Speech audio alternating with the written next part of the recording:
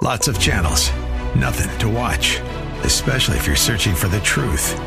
It's time to interrupt your regularly scheduled programs with something actually worth watching.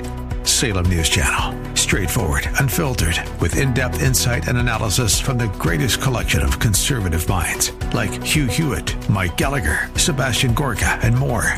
Find truth. Watch 24/7 on snc.tv and on Local Now, Channel 525. This is Carol Platt Liebau for townhall.com. China already owns over 349 acres of American farmland. Now the number of Chinese migrants at our southern border, many of them young men of military age, has surged. In fiscal year 2023, the number rose to 52,000. That's a lot of people from America's foremost adversary. Some may be in search of a better life, but it's a safe bet many are here for less innocent reasons.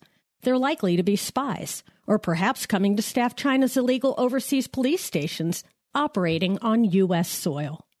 Worst of all, we're admitting people who could sow chaos across our country were America ever to go to war with China. And yet the administration lets them keep on coming. It's just another example of the Biden administration's reluctance to take a firm stance when it comes to China. Americans will pay the price. I'm Carol Platt Liebau.